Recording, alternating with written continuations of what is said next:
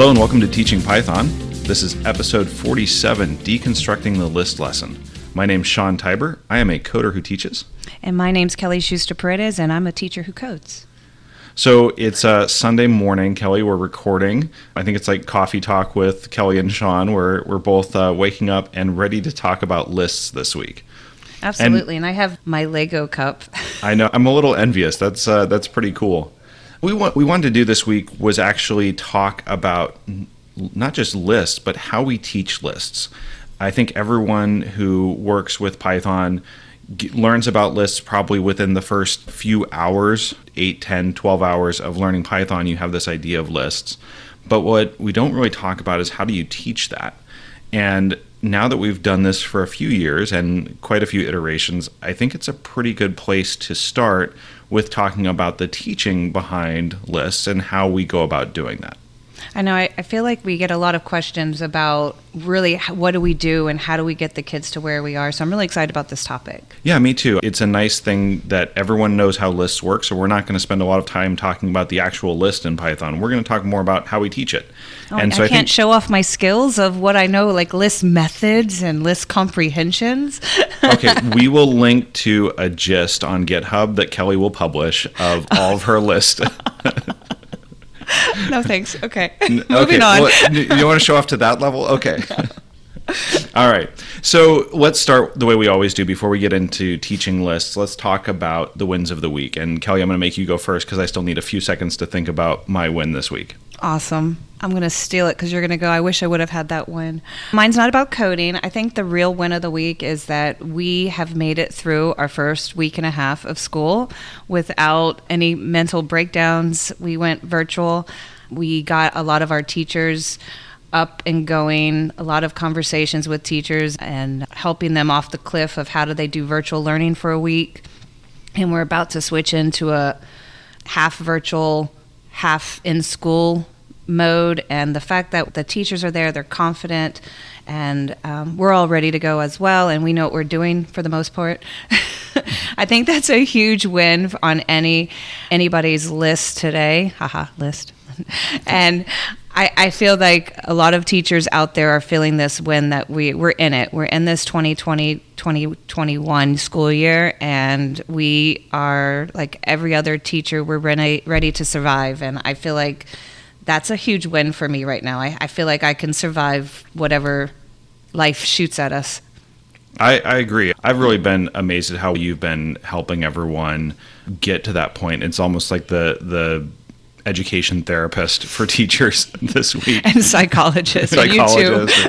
Yeah. And we've divided up the work pretty well. So I've been on campus with the teachers who are there. You've been working with all the teachers that are virtual and covering so much ground over Zoom. It's pretty amazing how much we've been able to get done this week. We're at the point, I was speaking with a kindergarten teacher on campus earlier this week, and she was asking, well, is it okay if I do this? Or is it okay if I hold off on my morning meeting for a little while later? And I said, look, we're in waffles for dinner mode, okay?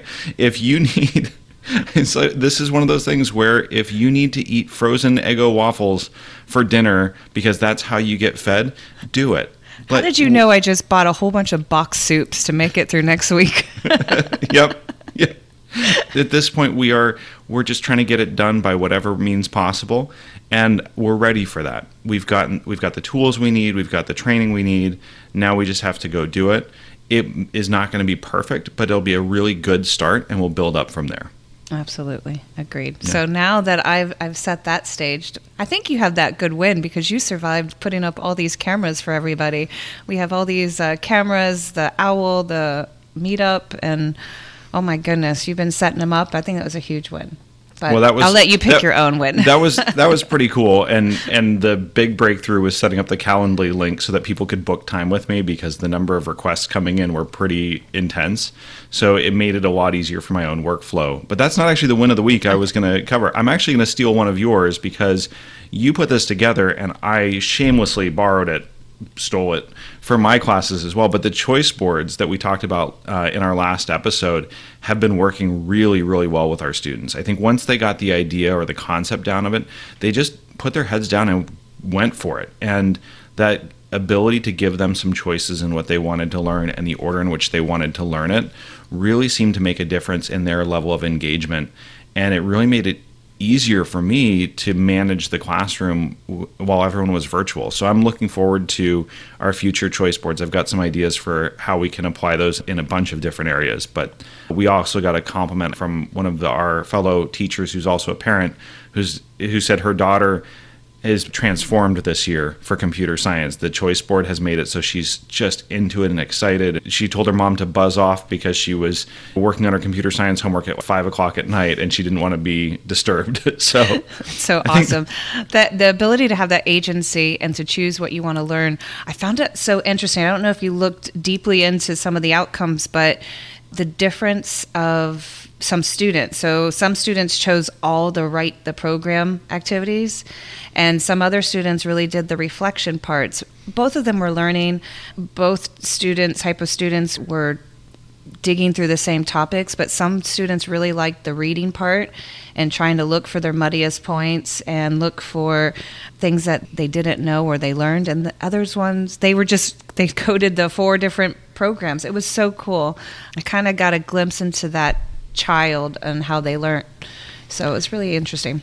Yeah, it's fascinating, the different ways that students learn. You can find it just by asking them, okay, which one looks like the easiest thing to tackle next? And the answers were so varied because they'd say, I think this coding, these PyBites are going to be really easy. I'm going to go do this. And different kids would look at the exact same thing and say, oh, I don't want to do the coding. I'm going to go read this thing or do a puzzle or something else, because they learn differently. Their brains work differently. And being able to give them that choice lets them feel that sense of confidence in their own learning, that they can accomplish it and they can make it work. So it's something that we're going to use a lot more this year, and it's really going to make a big difference for the way that students learn. So, Kelly, I know we've had some pretty big wins and we've been working really hard for them. Do you have any fails this week that you'd like to share to show some of that vulnerability in our teaching and our professional lives? I have a personal one and a student-teacher one. So my personal one is I've actually failed on doing any Python coding for about 2 weeks now. And I feel like personally I've let myself down.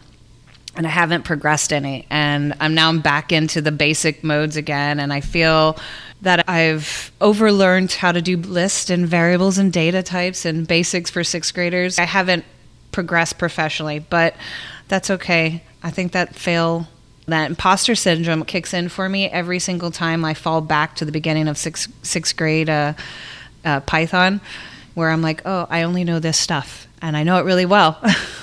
So that's like a big fail that I think I go through every beginning of the quarter, which is funny, but I think I'm getting over it a little bit. Okay, I have one word that will solve all of this for you. Okay. Regex. You know how to do regex. Rejects. Right. You know how to do regex. You're way beyond the basics. So absolutely. But I gotta sharpen up on my list comprehensions there. All right, we'll work on that. Maybe we can talk about that as some of the extension opportunities.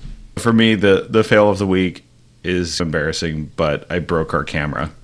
The really expensive camera that we got that makes it so much better for students to view the classroom and to feel like they can be there and participate when they're remote. And I left it on a tripod that wasn't quite stable enough. And when I came back the next morning, at some point in the night, it had been tipped over and broke and landed on the lens. So I got to have a very uncomfortable conversation with my boss about, how about we take a moment to learn how the repair and warranty processes work for our new cameras? So it was all okay. It was something that was not intentional or anything like that, but we are getting it repaired, and I'm also working on a 3D printed ring that goes around the lens so that if it falls over again, it hits the ring and not the expensive part. Isn't that fail forward? How can we upstream? We should have thought about that instead of downstream actions here. All these books that I was reading this summer. Yeah. Maybe we'll lead to other things. Once I have this part designed, maybe you'll be able to order it on Amazon soon or something. We'll Absolutely. see. We'll put those to the proceeds. I'm just going to claim those. I feel like I deserve some of those proceeds on that. Yeah, probably. Probably. All right. So we'll fail forward on that one, but it was definitely an oh no moment when I saw that.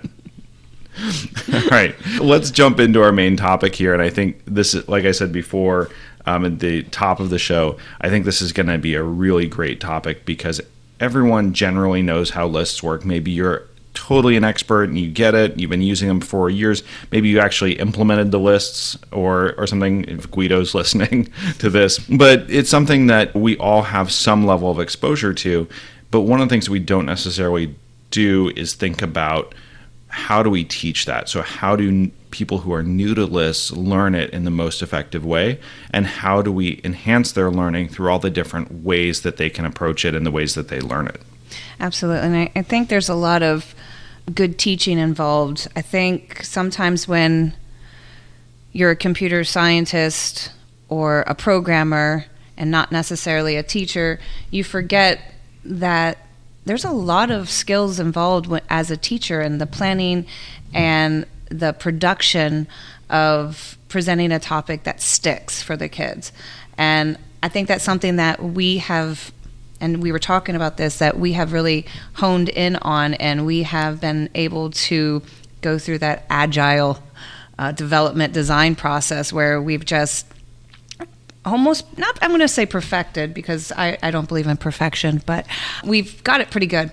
So I think what we'll do, just to give you some structure to the conversation, is we're going to go through this in a few different areas. We're going to start with the goals for the topic. What do we want the students to learn? Then we're going to talk about how we introduce that to students. So how do we introduce this concept and set the stage for why we're learning about lists? Then we'll show some examples and demonstration ideas that you can use in your classroom.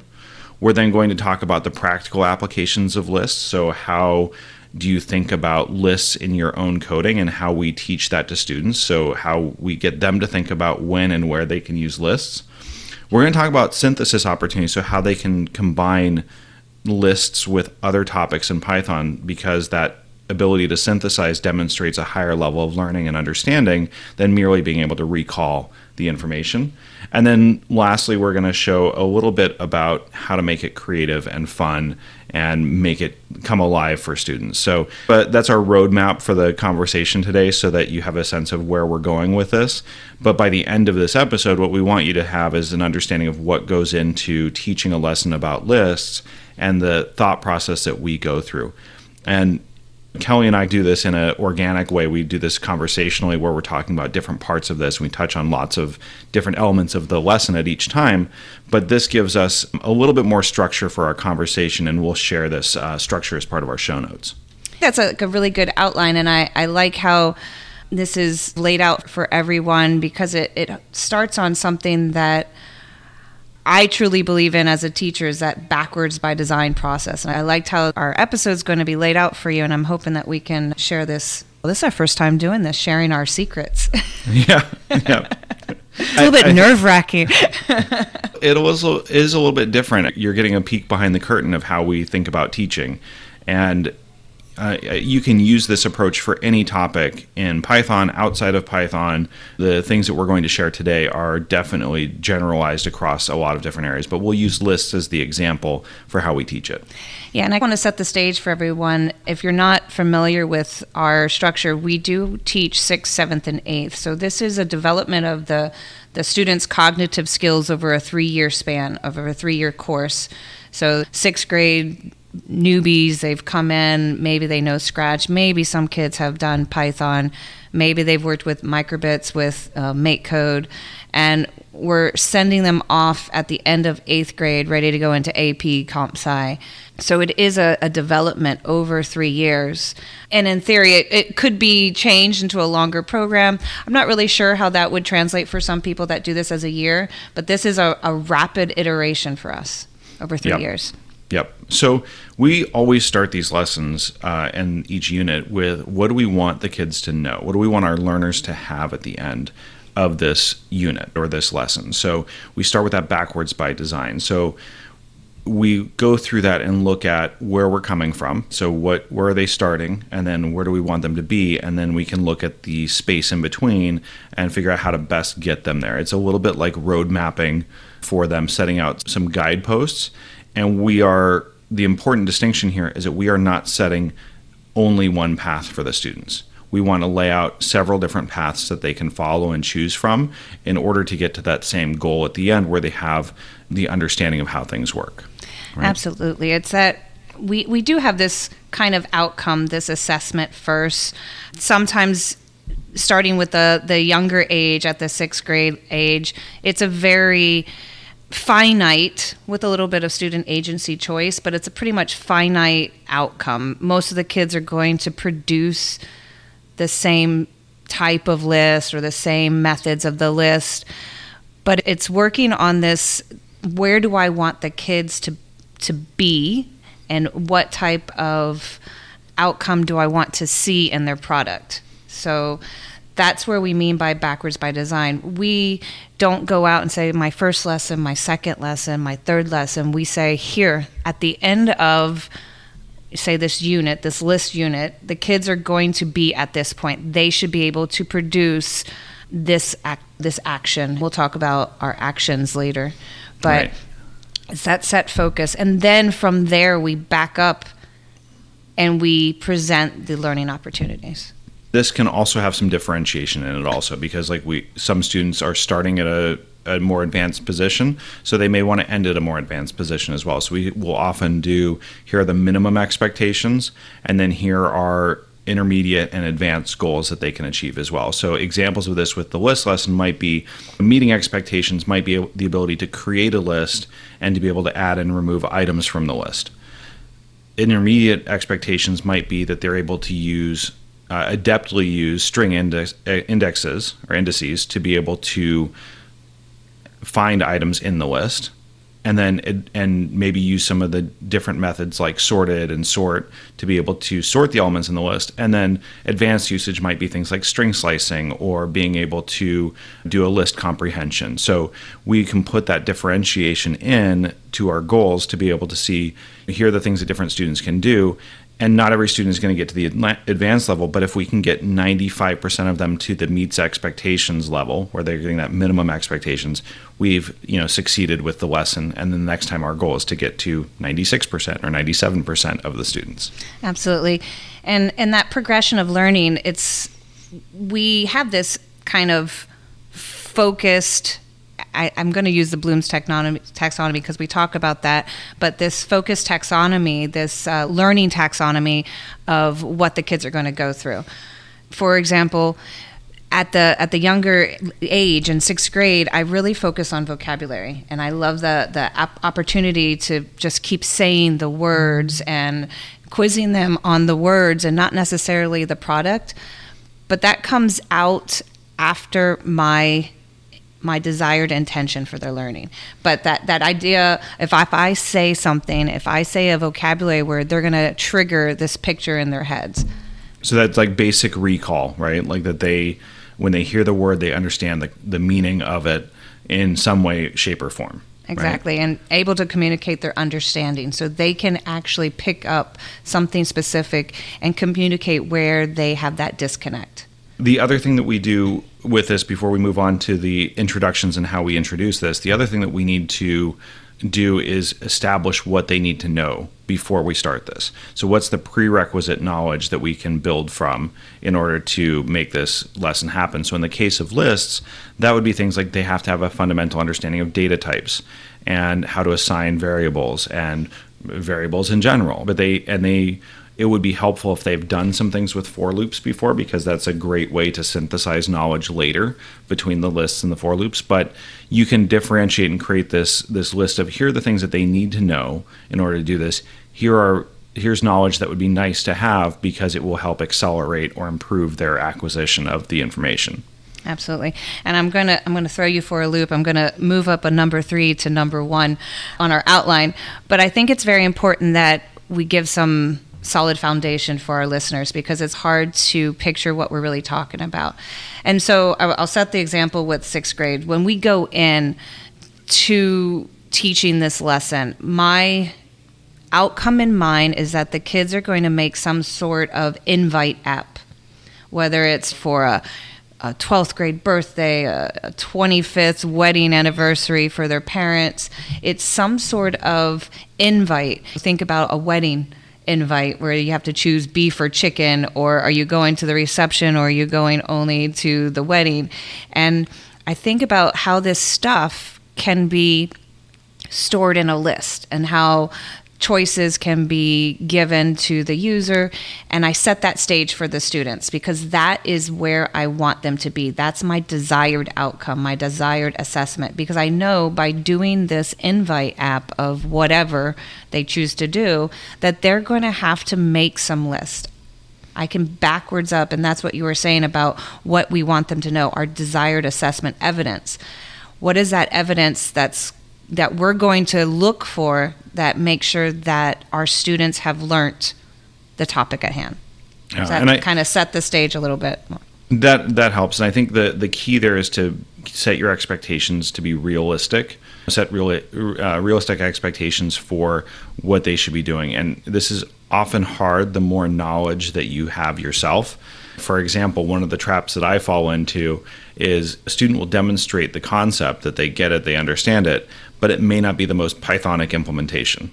And so I'll go in and say, but if you format it this way, or if you do this, or here's a better way to do that, and sometimes that can make it less understandable for them or less attainable if we're always pushing them to the next level or something that's more Pythonic. So sometimes you have to put that behind you and really focus on, did they grasp the concept? Are they going through, back to Bloom's taxonomy, are they demonstrating that they've synthesized it with other information? Are they demonstrating that they can share it with others or teach others? Are they being creative with it? And less so about, are they being Pythonic in the way that they do it? And I'm sure a bunch of developers are going to cringe about this, but there's something beautiful about ugly code from a sixth grader.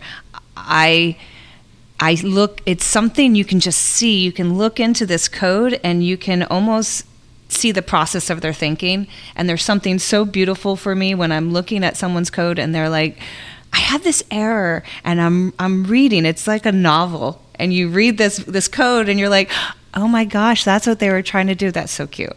And so there's something really beautiful for me about ugly code and the fact that it's not tidy and it's not necessarily following PEP 8. I mean, we're talking about 11 and 12-year-olds. So every developer who's cringing about this moment saying, no, we need to follow the rules, and poor Guido. Actually, I'm sure Guido would be the first person to agree that there is something beautiful in ugly code. So I wouldn't worry too much about it. He might ask for some type hinting, but we'll get there with the sixth graders.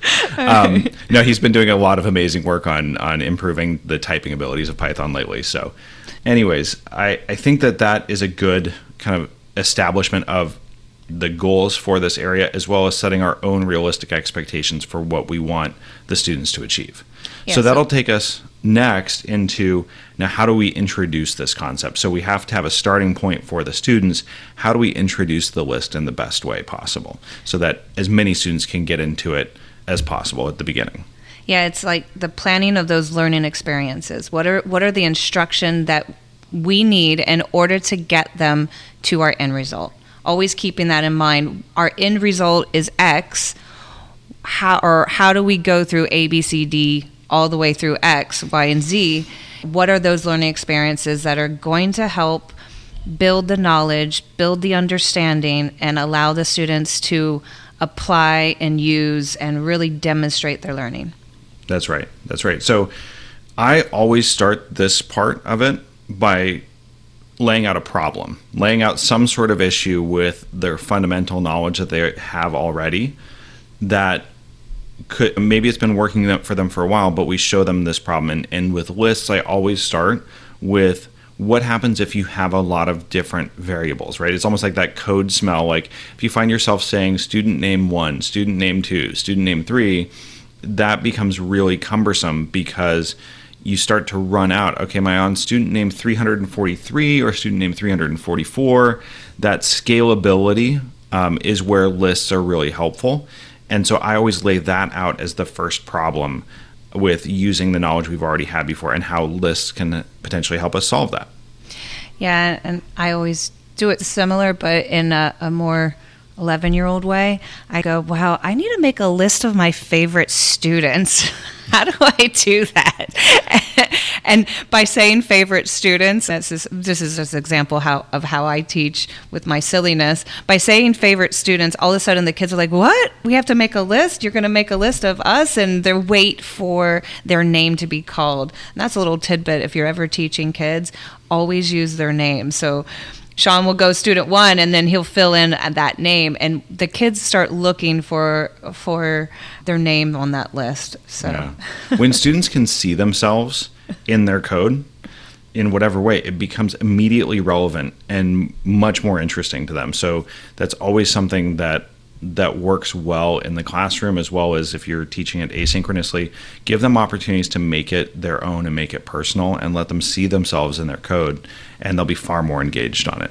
Absolutely. And when you have so many favorite students, you have a huge amount of information to put into a list. So that's always a good thing to do. Is that your secret? Is that they're all your favorite students, Kelly? Yes, I tell them they're all my favorite students at least once during the quarter. Good. At least once. So I also show this solution as not just lists, but I talk about how programmers use something called data structures to organize their data, so that we can organize the information that we have into ways that we can use it. And that leads us right into a vocabulary section.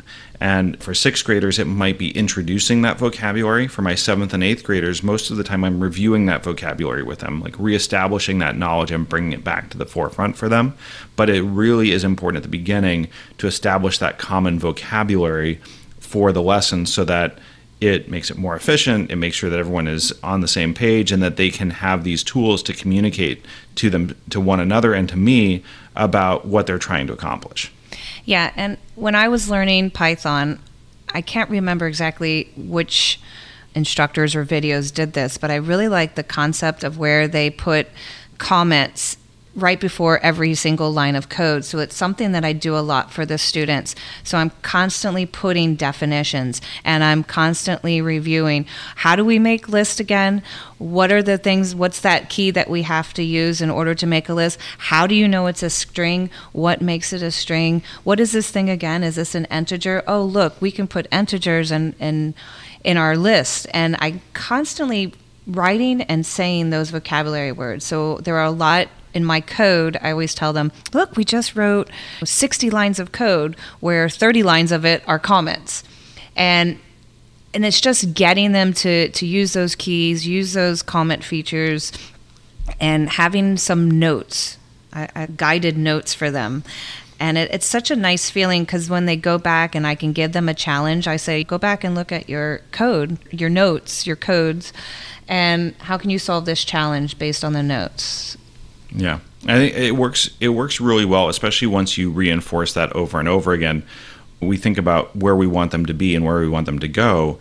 This is where, even with the younger students, the ones that are less experienced, I really want to make sure that they have a understanding of real vocabulary words. So I'm not making things up. I'm not trying to make more accessible words for them. So we'll talk about how lists are ordered, that they have an order to them, versus unordered data structures. We'll talk about lists being mutable versus immutable. So we want to use the right vocabulary in an appropriate way for the students, so that when they progress on to those advanced computer science classes, if they see mutable data structure or a sequence, they at least will recognize that as a word that they know, even if they have to go back and look it up again to remember what it means. Absolutely. And I think one of those things about ordered list is probably the hardest for a 6th grader to understand, that a list that's A, B, C, D is not necessarily equal to a C, B, A, D list. And it was something that kids have a hard time to understand. So I always show them, because I have so many lists on paper. Yes, I'm a paper person. I have all these lists, and I show them, here's my list on my Post-it, and here's my list in my book. And look, they've got the same things in it, but they're not in the same order, and they're two different types of lists. And trying to give them these visuals, and I hold up the paper and I hold up my book and I show them, look, they're two lists. They have the same things on there, but they're not the same list. And that those visuals and those opportunities for the students to see something that's not necessarily code, and to make this picture in their head, it helps to connect that idea. Yeah, it leads into another thing that's really important in our next section too. In this is what examples and demonstrations are we going to give for this concept so that they can start to see how this works. And this is where we always start with real examples of real world lists. Lists are not unique to Python or even programming. Lists have been around for a very, very long time in different forms. And so when we can show them, here's a grocery list, or here's a invite list for your birthday party, or something along those lines that shows them, here are the things that you are already familiar with that have this concept behind them, it really builds their confidence that, oh, this is something I know. This is not actually that new. And so if I know it in the real world, it won't be that hard to learn it in Python. Absolutely. Changing those things, adding in some methods along the way, sorting the list and counting the list. It's always this fun thing. So showing them an outcome in the 6th and 7th grade where if I can take the length of the list, oh, there are 60 kids, wait a minute, I've missed somebody, who did I miss? And doing an alphabetical order to find my favorite student. And I always put the word all in there. And so that's the first one that comes up in the list. And I'm like, oh, all my students. Again, silliness, sorry. But things like that it's a real world situation. I know the grocery list is something that's very common. We've seen them.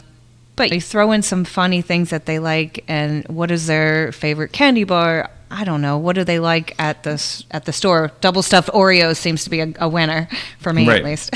It gives them this is the important concept. It's transference of knowledge. We're not creating new knowledge for them. We're transferring it from one domain to the other. So we're transferring something they already know about how lists work in the real world and transferring that to their domain of Python knowledge. So it's always easier and stronger for students to learn when they can transfer rather than when they have to create from scratch. Yeah, one of those things are those games. I always get lost on the games. I think you help me out with, I'm like, what game is that? And you're like, oh, that's that game. Right. They can transfer this. I demonstrate that transfer. It's something I do explicitly. So I will show, here's a grocery list that's handwritten.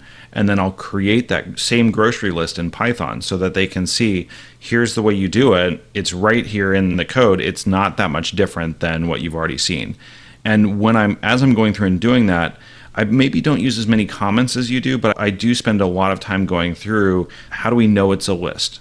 Oh, we see these square brackets. How do we know each element in the list? Oh, they're comma separated. So I want them to spend some time recognizing and building that understanding of, here's where the lists are created, here's how they look, here's how to recognize them in the future when you look at your own code or other people's code.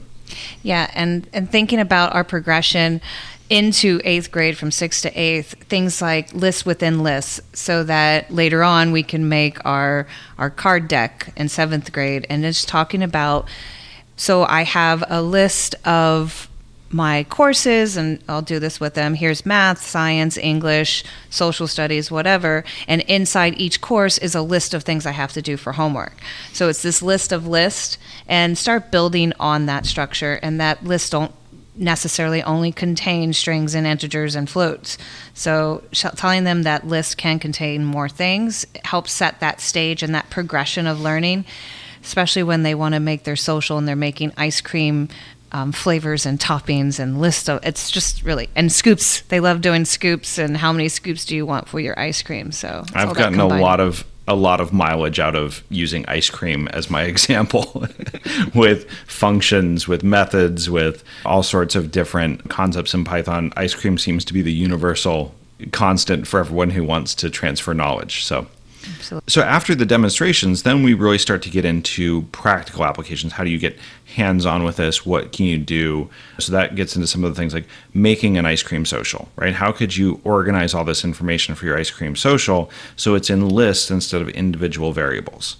And so this is a great place where we talk about using lists for all different sizes of information, right? So you might have a small list for ice cream flavors where you want to limit the choices so that I have 6 different flavors of ice cream. I'm going to put that in a list, and if someone asks for something that's not in the list, then I can't do that. It's an error. So it gives us the ability to work with small lists. Then we talk about, say, medium-sized lists, like you can use a list for all the students in the school if you wanted to list all the student names. Or if you wanted to go to really large lists, like maybe you might leave a weather sensor outside and look at all the weather data every few seconds for the last week. That might be thousands of pieces of data in a list that you could organize and then do some cool stuff with it. So we talk about different sizes of lists so they can start to wrap their mind around the scalability of this. We talk a little bit about when not to use a list. So a list isn't for everything. Kelly, you do some cool stuff with us about like how you get them to go into dictionaries later, where you have them thinking about when would I use a list versus a dictionary. Yeah, let's go to TikTok videos, but we don't want to share all my secrets here. Well, okay. The best TikTok videos, and I learn a lot about what goes on. Yeah, no, one of the things that came out during our online learning and the use of Zoom and sharing out is the idea that kids can flash their code up on a screen real quick, and giving that opportunity for the kids to showcase what they've done or what they want to do really allows us to pull out those practical applications and say stuff like, oh, if you combine this and you make that one long list, or if you do this, you can enumerate through a list. Or, well, that might not necessarily be a good use of lists. That's for dictionaries, and we're going to talk about that later, but I'm going to show some of you, if you want, what a dictionary is, and really going into those specifics. So it's really weird because each year I teach different methods and different orders because it just depends on what the student wants to do with their app and who I call on first. So it's a kind of a fun thing, and I have a checklist of things that I've covered, and at the end of the week or whatever, I go through and I'm like, oh yeah, I covered pop, I've covered remove, I've covered append, I've covered sort, I've covered indexes. Oh yeah, that's great. But I may do indices first and length last, and it just depends on what that code was that the kids wanted to do. And I think that's the benefit of how we teach, is it's fluid, but it's very dependent on what the students want to do. And I love that about us. To extend this learning or the conversation, we do not put our topics in an ordered list, right? Like everything is unordered. It's a set. Order? It's probably the best. Order? I don't know what that is. I mean, it really helps it become more fluid and organic to the learning process when you can separate yourself from the order of the way things should be taught. So you have some basics that, should be generally first, and you have some more advanced topics that should be generally saved for later, but you can be flexible and fluid with how you teach that. So as we go through these practical applications, as we do the ice cream social, or we do, my other favorite is the class schedule. So they make their own class schedule using a list. We start to get into a lot of these advanced topics. So we will cover things like list manipulation with append, pop, remove, insert. We'll cover list indices. Things that are confusing for students at first, like list indices being zero indexed, is a really tough thing for them to grasp at first. But once they get the hang of it, it makes sense, and they can reapply it in a lot of other areas. And that's something that goes into many other programming languages. So it is something that they may get their first exposure here, but they will use it over and over in the future. Negative indices also tend to be a bit confusing. But then the other thing when we get into these practical applications that I think really helps is I use the debugger in Mu a lot. I also use Python Tutor. So if you haven't seen Python Tutor before, we'll put links to this, but Python Tutor is a way to visualize step-by-step the execution of Python code. And it basically ends up being an online debugger, but you can just paste in whatever code you want and then step through it one line at a time, and it will visualize the list for you. So it'll show you have a variable in the global frame named students, favorite students maybe, and then it has a little arrow that shows the list being laid out on screen so you can see the order of things. And as you step through your code and you pop things or you sort it or whatever you do, you can see how that list changes over time. So it works really, really well for students to be able to see this and be visual with the list, because otherwise it ends up being all in their head and sometimes it's a little hard to comprehend. Absolutely. And within those practical applications, I have to throw out the challenges. I had to change the name this year thanks to code challenges, but we have class challenges. And every single class period I have, especially with my sixth graders, because I really want to do a lot of assessments, a lot of quick formative assessments to make sure that I'm checking knowledge. But I use this opportunity for the kids to write out the basics. So going through like the debugger method, but I take out a little snippet, 5 questions. What's a definition? How do you write a list? Write a list and remove the last item, or write a list and remove the third item in this list. So little things that you would do as you're teaching, but instead I do it as a challenge, a problem. So even if they don't know it, they can try to process and they'll see it, and that struggle of applying that practical information in a problem statement. Yeah, and that gets into another part of this is like we set out those goals at the beginning. What do we want them to learn?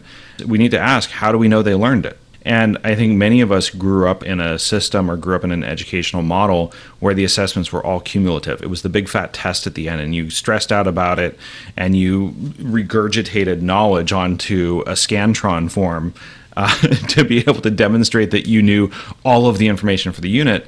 But what we've found, at least in our experience, has been that just demonstrates recall. That just demonstrates that you can recall the information that you were taught. It doesn't really demonstrate any of those deeper levels of understanding.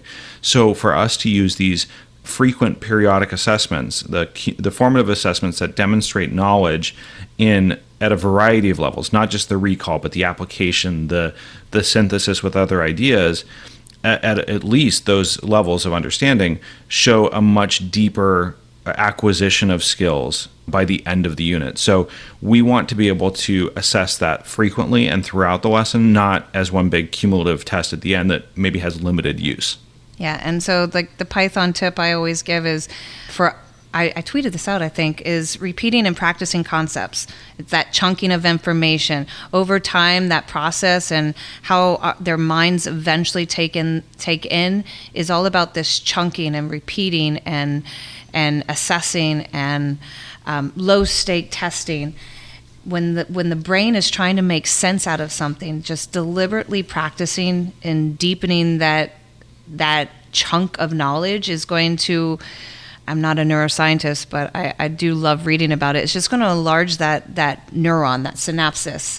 Oh, there's a list. And hopefully when they see mom or dad making a list of the items that they want to buy off of Amazon, that they're like, oh, maybe I can write that in Python. And Mr. Tiber always says, I think there's a Python code for that. I'm sure you can do that in Python. And so I say that to them of repeating those practices. When you see those lists, think about what that would be like in Python. Think about how you would write that code.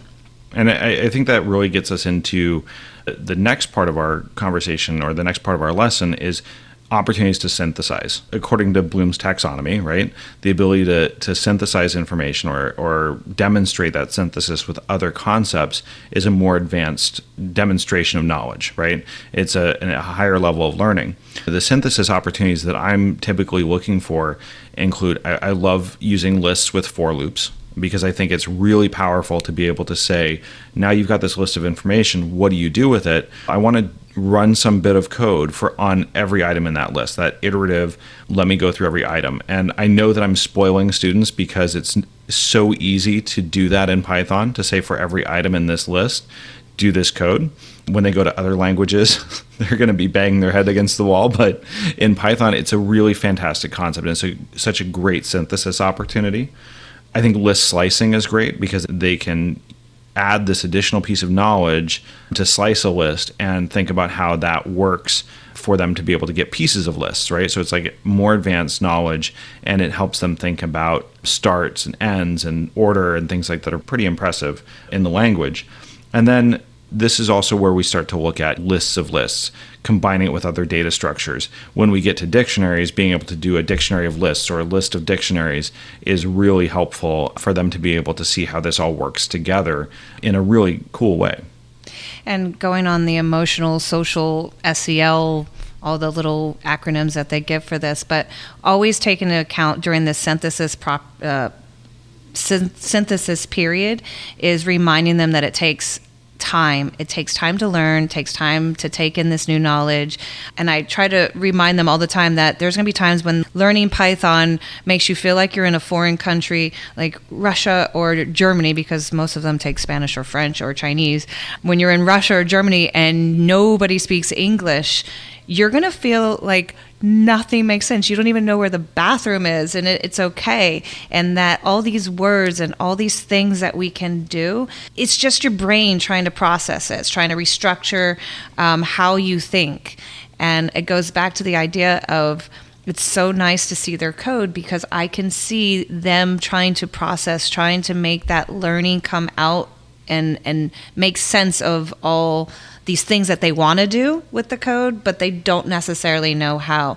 So always looking back at that opportunity to help them synthesize, to remind them that this overwhelming feeling is just them processing all these great methods of using lists. And here's how you look up the information, and here's where I go, and here are the people that I like to look at and the websites that I felt were good. I always throw back to CentDex and Geeks for Geeks, and I show them always the first introductory page of Real Python, those parts where they can get the knowledge, get the understanding, get the application, and by getting those things, start to synthesize more of the information.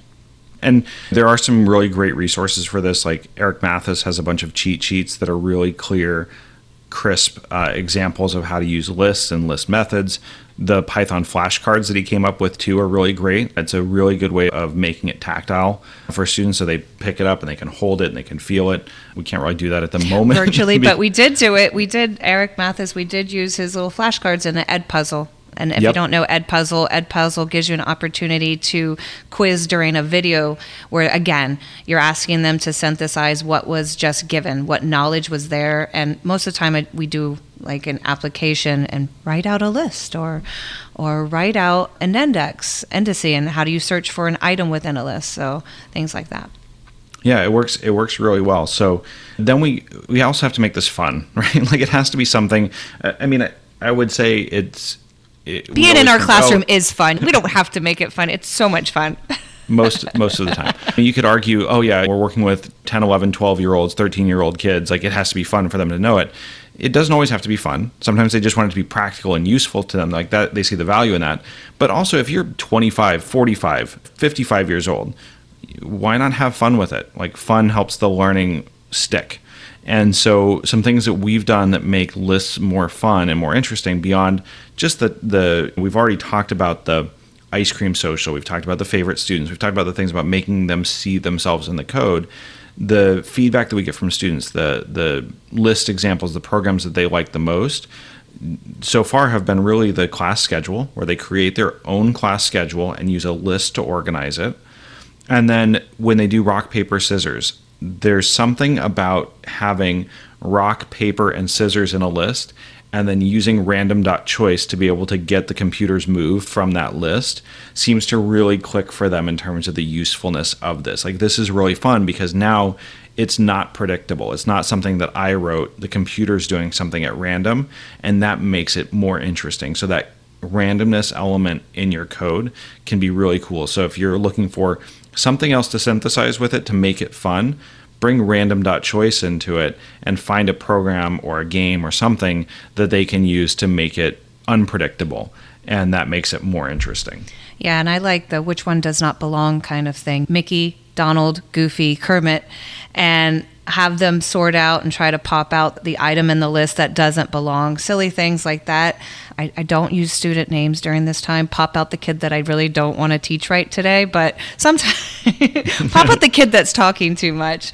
There's always one of those that I know I can pick on, and they love it because they get extra attention. But trying to have them find the silliness in the code, or which I keep thinking of Sesame Street, where they had those 4 squares, and I always do that. Which one thing is not like the other? I'm not going to sing for you guys, but yeah, things like that, fun, silly things. And letting them create their own too. So giving them the room to be able, in the space in your schedule, to say, okay, we've done this now. Either take something you've learned already and make it better, or try to make something new and different. And so we've seen a lot of like Magic 8-Ball type generators, not the classic Magic 8-Ball, but they can make their own, and they find that really interesting. And the ability to add new options to the list is pretty magical for them too. It's like, oh, I could just add this one thing to the list, and now that's in the mix for the answers from the Magic 8-Ball. So and Mad a lot Libs. of cool stuff. Mad Libs seem to be really popular with sixth graders. The fact that they can do a list of adjectives and then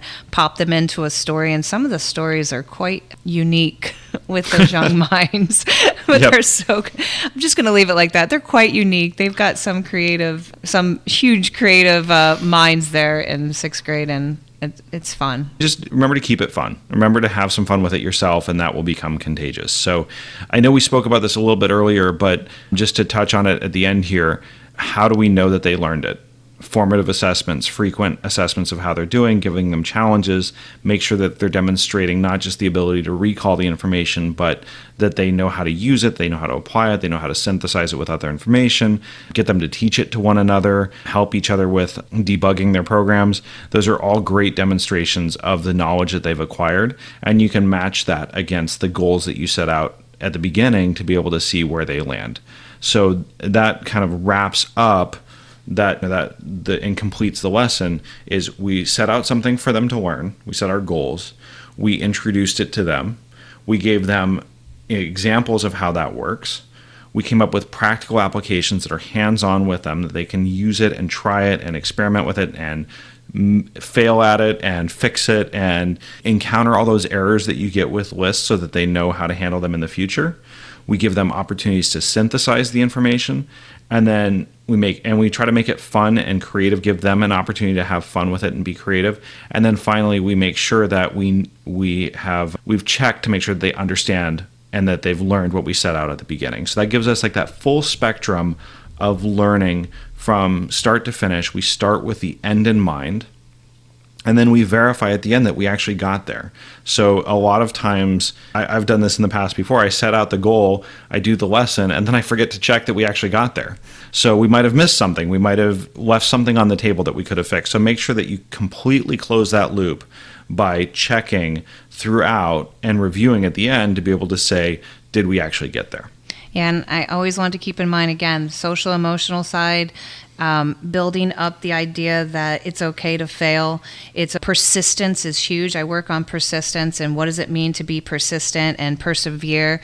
And I work on that a lot in the beginning of the sixth grade years and telling them that, listen, it's not really about the code. I'm not really teaching you about the code, but I'm teaching you skills that are going to help you throughout your life and big picture, what's going to go on through high school and eighth grade and college and your career. So always keeping in mind how to interweave in the social emotional, and keeping in mind also the brain science behind learning. What's that neuroscience, the ability to chunk information using these, what's called a memory palace technique. Where were you when you make a list? How did you write a list?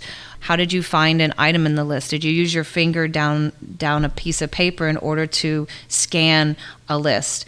Having them create this concept image, this chunking image, this repeating and practicing and synthesizing, always using those things within your lessons will help those concepts stick, and you're not just focusing in on the code. And when you take the pressure away from just the code, you're going to have a better outcome of learning from your students. I agree. And so that, and it's also important throughout that process is to also recognize, praise, make sure that they're getting the feedback, positive and constructive, to help them understand that they're on the right track or that they're achieving what they need to achieve. And because that, again, goes back to that brain science, the dopamine hit of positive feedback. When you're doing something right in a small way, getting that constant, like, yes, this is right, yes, this is right, the feedback rush of I'm on the right track helps them stay there, and it helps train their brains to find the things that make incremental progress for them in their own learning. Absolutely. It's one of the things that has been proven to increase learning and understanding is that feedback loop. Constant, consistent, not repetitive, but repeating the feedback opportunity for the kids. It's a lot of work on a teacher end, but if you keep the assessment small and the goals small each day, that feedback loop is something that is attainable for you as a teacher. That's right. It should be something that you can manage. So if it means that you give 30 seconds of commentary to a student each day across your 15 students, you're giving 7 or 8 minutes of feedback. So that gives you some benchmarks for whether you're doing enough. And right now, there's so much going on. Even if it's just a few seconds or a few sentences of feedback for a student, it can go a long way, especially when they're not always in front of us and don't always get that face-to-face contact and feedback. And a little tidbit, because I know Sean just said 15 students, that's due to COVID. So I understand there are teachers out there who do not have the benefit of such a small class. So one of the opportunities that you can use, I have taught a class of 38 before in my life. Sean's never had to deal with that. Not yet. There are always those errors or pieces of feedback that are common around your students. So making a short video of an example where a student can sort a list or where a student can loop through a list. Whenever you see that, then you have this video clip of generic feedback. And even generic feedback can be helpful. As long as it's relevant, right? As long as it's relevant. So if you cannot give that specific feedback to every student, make sure you give some sort of generic feedback that answers a specific question. If that makes sense. Yeah. Oh. So Kelly, I'm looking at the clock here, and I'm shocked here. We've been talking about how to teach about lists for an hour now, which is amazing. This is something that we get into. This is one of the reasons why we teach. Something as simple and as complex as a list, it takes a lot of thought and a lot of practice to teach it effectively. So I know that there are a lot of people out there who have been teaching this for longer than we have, teaching to different groups of students, so adult learners, teaching asynchronously and not interactively. So there's a lot of different methods out there and a lot of different ideas for how to do this. We've covered the things that work for us when we're working with students in a classroom or remotely. So there are probably other ideas out there. So what works, right? Share with us the tips, and we'll share them back out with our listeners. What tips and tricks have you found, or what approaches do you take to teaching a concept in Python, and what seems to work well? So there's a few places where you can send that in to us. You can always follow us on Twitter and engage with us there. We're at Teaching Python for our show handle, but I'm at SM Tiber and Kelly's at Kelly Pered on Twitter, so you can always interact with us there. We love having those conversations. You can also, if you're not using Twitter, you can always reach out to us through the website. If you have a longer idea to share, there's a contact form there, and we love getting that listener feedback. Our website is teachingpython.fm, and there's a contact us form on that page. One thing we always forget to mention is that we have a Patreon. So there are a number of people who support us on Patreon, and those funds go directly to helping us edit the show, to save us a bit of time, because sometimes it takes me a little bit longer to edit than I would like. Kelly's laughing at me. But your support on Patreon goes directly to producing the show. We are not retiring from our day jobs anytime soon to be able to focus on the podcast. We could still dream. Yeah, maybe someday. But for now, all of that support goes directly to making the show a little bit better and a little bit more timely for you. So we really appreciate that. I'll put a link to the Patreon in the show notes, so you can always get to that from there. And we are now going to set a goal live on the air that is probably going to fall on me, and I hope we can get there. But if we don't say it, it doesn't happen. We are going to shift to a structured schedule for releasing episodes so that we have more episodes out more frequently. We're going to be publishing our episodes every Tuesday night at midnight Eastern time. So Eastern US time zone. We'll be posting our episodes every Tuesday night so that you have something to look forward to each week on the commute to work or the walk from your bedroom to your workspace. And I know this is scary for Sean talking about structure, because if you ever see our classroom, both of us are so unstructured, even though I do have lots of lists in my life. That's right. We put it on the list Tuesdays. Yep. So we are going to be doing weekly episodes published on Tuesdays at midnight. We're looking forward to that because we know it'll help us continue to work on new topics for you, to have stuff that's more relevant and timely for you. And to that note, if there are any educators that you want to hear from, any teachers, any people within the Python community, please send us your ideas for guests on the show. We are definitely looking forward to having more voices in the community as a part of this. And as we start to structure this better and as we get into the rhythm of the school year, it'll be a nice way to bring in some additional perspectives. Yeah, and I read a tweet before we jumped on this, and I just want to read it out. This is from a person that I follow all the time, Will Richardson. He's got this idea of making education different, and it's a sort of a philosophy ever since I went to one of his talks years ago.